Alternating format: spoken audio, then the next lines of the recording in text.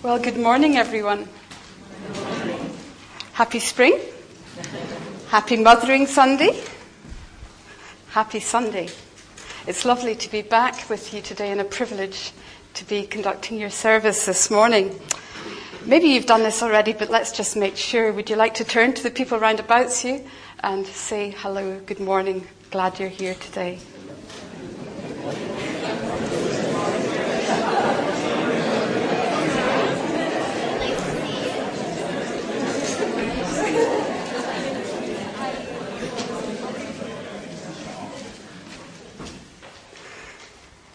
We're going to pray together now.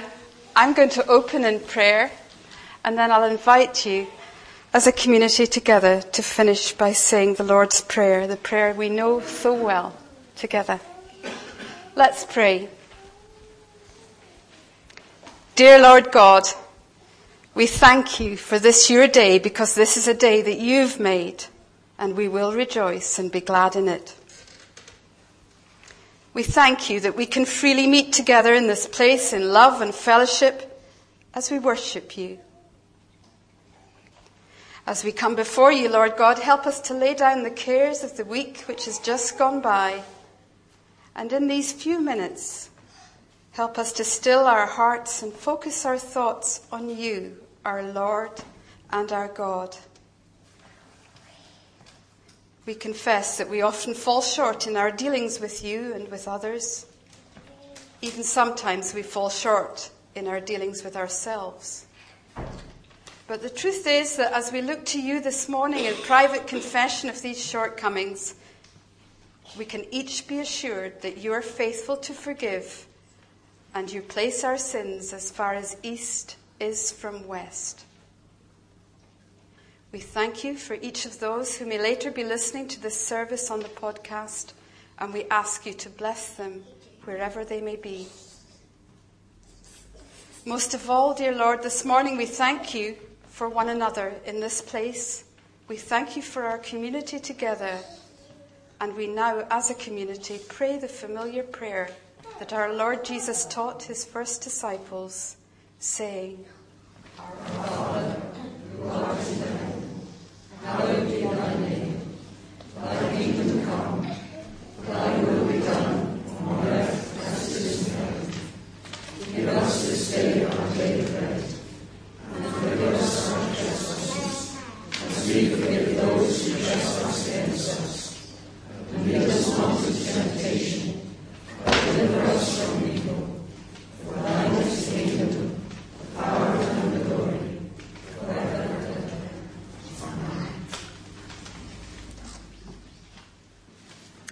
Both our scripture readings this morning are from the New International Version. Our Old Testament reading is from Psalm 36, and it's verses 5 to 9. Your love, Lord, reaches to the heavens, your faithfulness to the skies. Your righteousness is like the highest mountains, your justice like the great deep. You, Lord, preserve both people and animals. How priceless is your unfailing love, O God. People take refuge in the shadow of your wings. They feast on the abundance of your house. You give them drink from the river of delights. For with you is the fountain of life. In your light, we see light.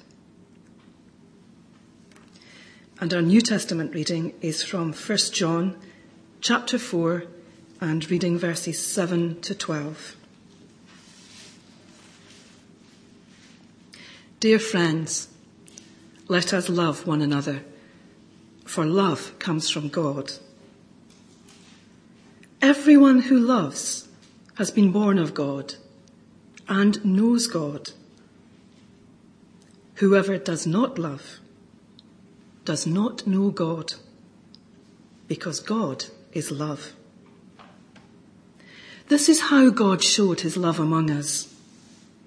He sent his one and only Son into the world that we might live through him. This is love. Not that we loved God, but that he loved us and sent his Son as an atoning sacrifice for our sins. Dear friends, since God so loved us, we also ought to love one another. No one has ever seen God, but if we love one another, God lives in us, and his love is made complete in us. Amen.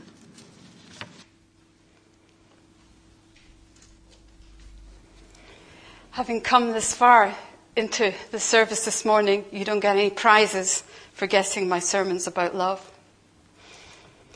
When I was invited to take this service today, I looked at the date, and it's during Lent, which I'd mentioned already, with its focus on the cross and our preparation for Easter. It's also your monthly communion service. It's also Mothering Sunday, so the theme of love seemed just a bit appropriate today. What a subject, and what a privilege to have the opportunity to preach about it. What surprised me in my preparations, though, in looking at our New Testament text, and you might want to follow me in your Bible, it's in 1 John 4, 7-12. What surprised me was the sheer strength of this love that was coming across to me as I was reading commentaries and reading different versions of the Bible.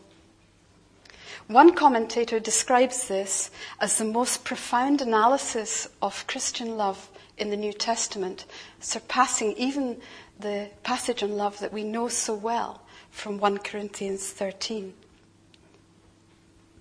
God's priority in this passage is his love for us. And it's this vertical love for us, God for us, that actually allows and makes possible our love for each other. Sometimes when we think of love, we think of it purely in human terms. We think of it as being a little bit romantic, or perhaps a bit slushy, and I'm sure us mums have had lots of slushy words in our cards this morning. But that's not what this love is talking about in 1 John. What we're dealing here is very different. It's not of human origin, it's not a sentiment, and it's not an emotion. This love has been since the beginning of time, is and ever shall be. And it calls to us today, this morning, across our conflicted world. And you couldn't miss in the news recently how conflicted our world is. It also calls across to us personally in perhaps conflicted situations that we come across from time to time.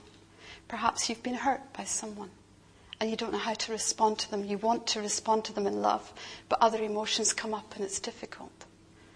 Or perhaps you're distracted by something and you're wondering, where's God now? Or perhaps you're in a situation where you're just wondering, have I really got this right? Is God really in this? This is a love that comes to us today, that knows us intimately, that knows us by name, that has numbered the hairs on our heads. And it comes to us today in gentleness and tenderness, but it also comes to us today in power, strength and power that holds us together in community. It's a love that, according to one old hymn, simply wilt not let us go, and to another is vast as the ocean. I think I warned you the last time that hymns come tripping out my mouth like snow off a dike. I've been around churches too long. Where am I going this morning? Well, first of all, I'm going to look at the background for 1 John very briefly. Then I'm going to go into the text in 3 chunks of 2 verses each, which is why you might want to have your Bibles open in front of you. And lastly, I'd like to try and apply the word by bringing us an encouragement today. So here's the background. 1 John isn't really a letter at all. It's a pastoral manual or a sermon. And it was probably written for circulation around a number of churches and not really a letter to one church alone. And although the writer doesn't introduce himself, it's thought it was the Apostle John who wrote his Gospel and also the book of Revelation that wrote this letter too. If indeed it was John the Apostle, he would have been a very credible witness because he'd been with Jesus since the earliest days of his ministry. And at the start of this letter, John describes Jesus as the Word of life, who was from the beginning. And that kind of echoes his gospel, where he starts with the familiar words, "In the beginning was the Word, and the Word was with God, and the Word was God." What is this letter? Well, it's a gentle pastoral encouragement for those who had experienced difficulty. They needed assured of their standing as God's children and encouragement on the path they were treading. John was building up their confidence. He was saying to them, continue in faithfulness and unity, but most particularly he was saying to them, continue in Christian love. And the word love, now I don't speak Greek, but I'm assured the word love in Greek occurs in the first letter of John no fewer than 43 times. So I guess this is about love.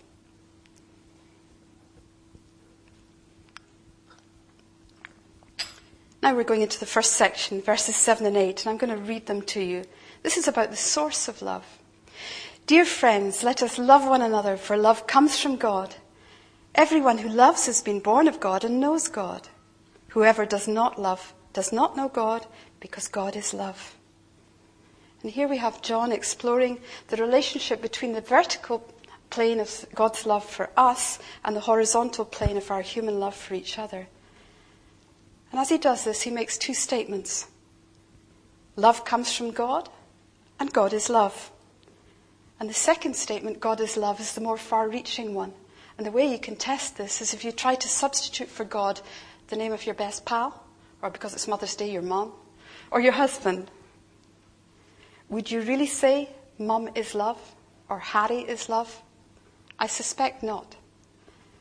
Because love doesn't characterize Mum or Harry quite in the way it characterizes God. Because God is love, the second statement flows on from that. So love comes from God. He's the source. And it's like electricity. It flows into us, flows through us, and flows out. So it's a kind of wave pattern. The famous artist Michelangelo painted an incredible and well-known section of the ceiling in the Sistine Chapel, which shows God reaching down to Adam and touching his fingertips and giving him life. In exactly the same way as we reach up to God and let him touch us with his love flows into us, and then there's an outpouring to those around us.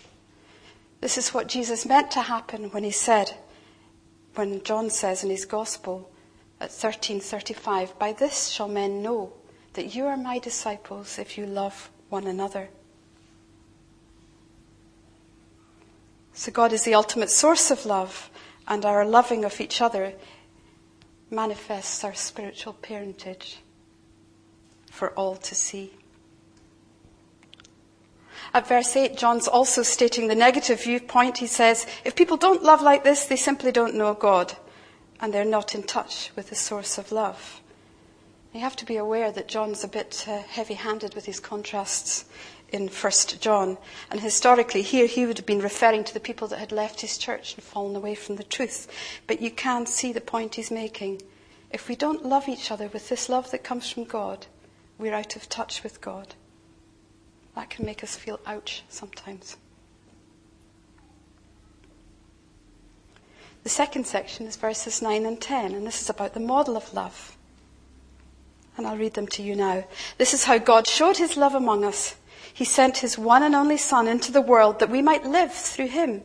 This is love, not that we loved God, but that he loved us and sent his Son as an atoning sacrifice for our sins. I was reading an old dusty book on sermons, and it really was a dusty old book on sermons. I got it up by the university just close to here in one of those second-hand bookshops where you go through piles of books to try and find something. But this was a great find. In one of the sermons it said, the word love always needs a dictionary. And for us Christians, the dictionary is Jesus Christ. Shall I run that one back through for you, because it's quite astounding. The word love always needs a dictionary, and for Christians, the dictionary is Jesus Christ. John doesn't leave his readers here trying to puzzle out what God's love looks like as an abstract concept. All he does is point us to Jesus. God's model of love was sent by God to the earth,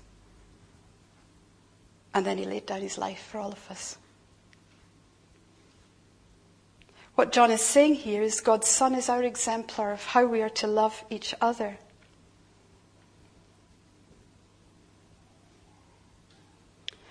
And what is it about this love shown in the giving of Jesus that makes it a model? Well, firstly, in Jesus coming to earth in the incarnation, love became visible to us. Secondly, the love that sent Jesus was sacrificial and redeeming, ultimately demonstrated in the cross and the resurrection. And thirdly, the sending of Jesus into the world and our receiving of salvation was dependent on God's action, not ours. Put simply then, this love that John's saying to have for one another is visible, and through it people see Jesus Christ. It's sacrificial and redemptive, and finally it's active in response to the Father's will.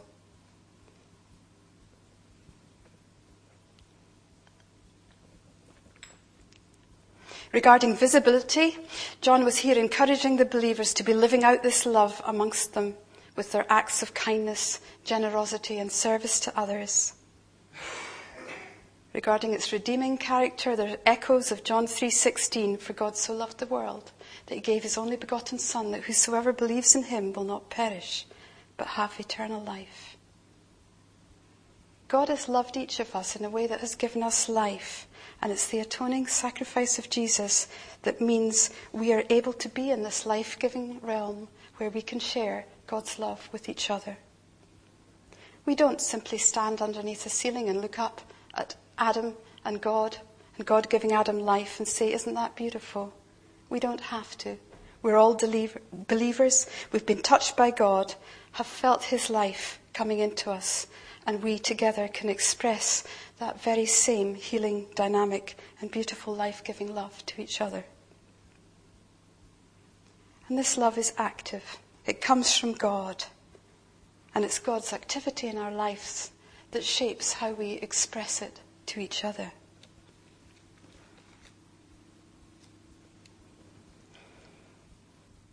The last section is the command to love, and this is at verses 11 and 12.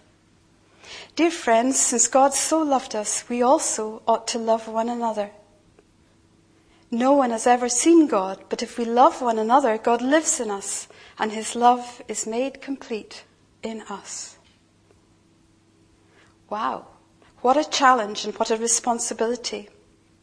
This is part of our heritage of having become a joint heir with the Son, part of having been grafted into the true vine.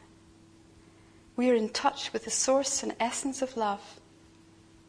And in demonstrating this love to each other, we ourselves are made complete. We're fulfilling our life purpose as Christ's disciples, our very reason for being. We're reflecting the Father's heart for all his children.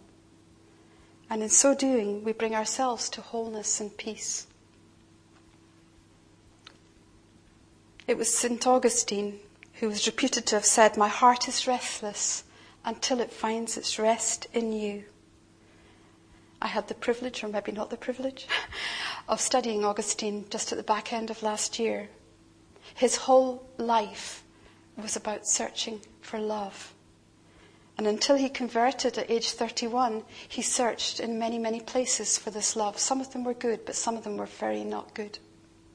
And he said that in all his searching, the only place he found true, authentic love was in God. And he spent the rest of his life serving God. What John is saying to us in this text is, be as Christ to each other. Let your love be visible, sacrificial, always redemptive, and actively responsive to the will of the Father. If we do this, in the words of another apostle, Paul, in the famous Corinthian passage on love, with unveiled faces we will be reflecting the Lord's glory, being transformed into his likeness with ever-increasing glory, which comes from the Lord who's the Spirit.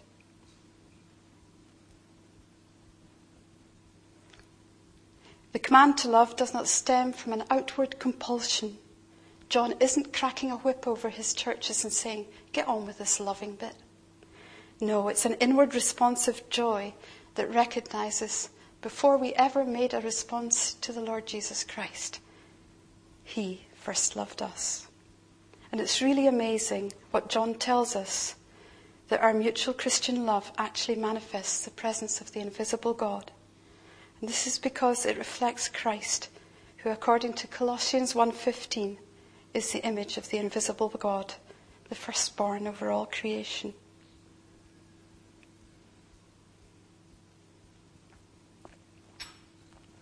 Finally, how do we apply this message to ourselves this morning?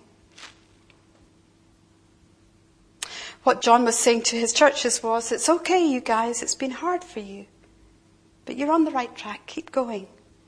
You've not fallen out of God's will. And I sense the Lord saying that afresh to us this morning. Also, while we celebrate human love for each other in all sorts of ways, maybe today you're going out for a Mother's Day lunch. Maybe you're celebrating a friend's birthday. And you're certainly here celebrating the Lord's Day and participating around the Lord's table. In all this celebration, I think the word to us this morning is to remember that our Heavenly Father is the ultimate source of love.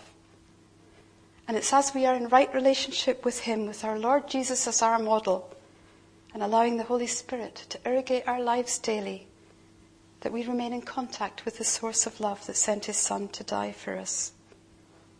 And if we do that, the overflow in our lives will be so obvious to everyone round about us. And we'll show them that that same Jesus came to die for them and give them eternal life. This love then comes from the very source of love, enhances our purely temporal love, and enables us to love others with the love that God loves us. What a challenge, and yet what a joy to remain so firmly rooted in God through Christian love that we truly are his hands and his feet and his mouthpieces out to a world that has no hope. The original readers of 1 John needed reassurance about their salvation. We can therefore most assuredly stand with them today and affirm that through the love that God had for each one of them and has for each one of us, on Christ, the solid rock, the ground of truth, and the example God gives us of love, we can stand and feel secure. All other ground is sinking sand. This God, our God, is love. Amen.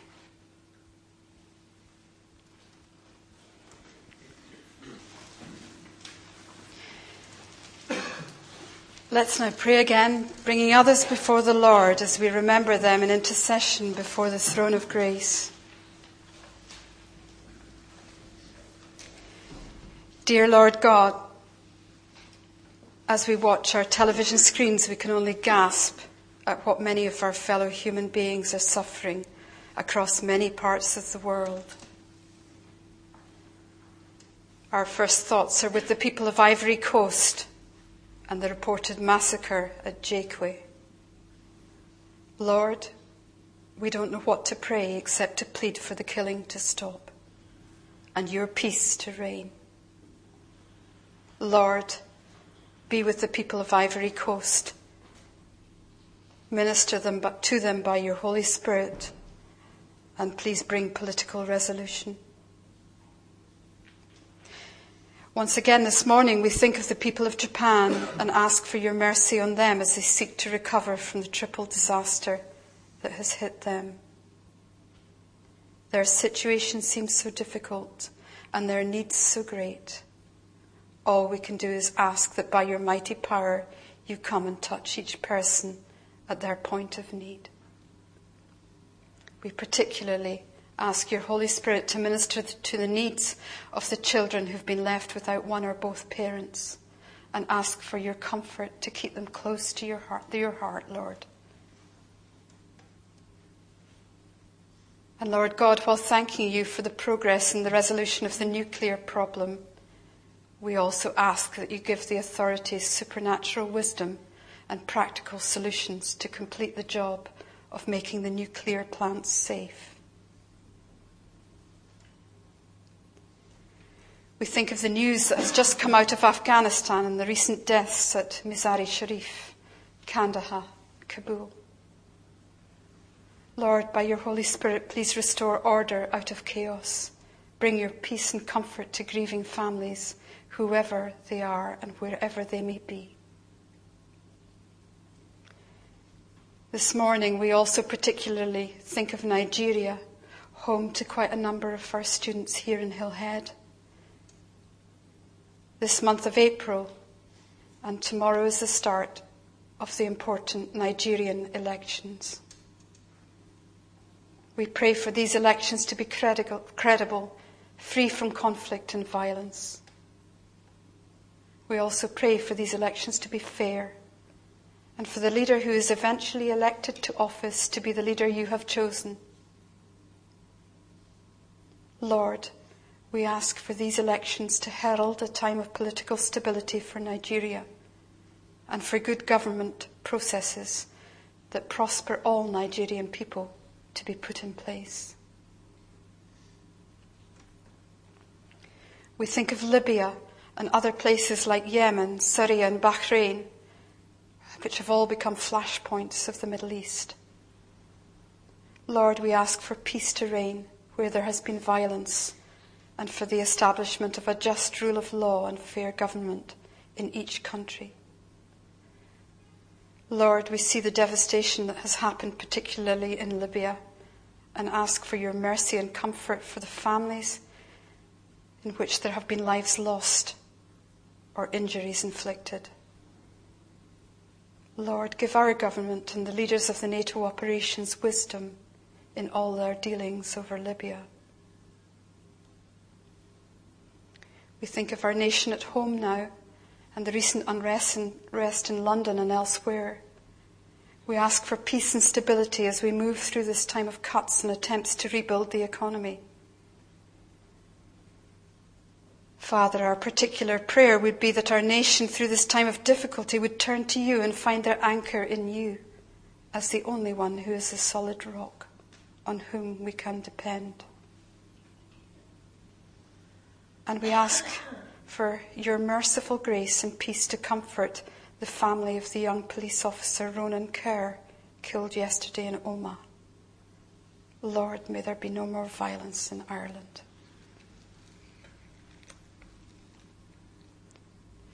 With today being Mothering Sunday, which has come to be a celebration of motherhood, we ask for all mothers in our nation to be blessed, encouraged and affirmed in the importance of their mothering role. But we also ask for comfort for those across our nation for whom Mother's Day this year brings an added sense of loss in their grief at perhaps having recently lost their own mother. Bless them especially today, we ask. And lastly, we think of our community here at Hillhead and our friends and family. As I pause in a moment and leave a brief time of silence, in the quietness of our hearts, we name those known to us who have specific needs at this time.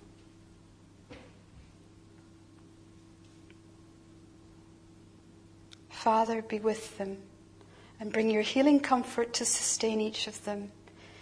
May they know your presence beside them in a tangible way as we pray right now. For we ask all these things, knowing that you hear us and are answering even before the words are out of our mouths or spoken in the privacy of the thoughts of our hearts. In the precious name of our Lord Jesus Christ, to whom be the glory. Amen.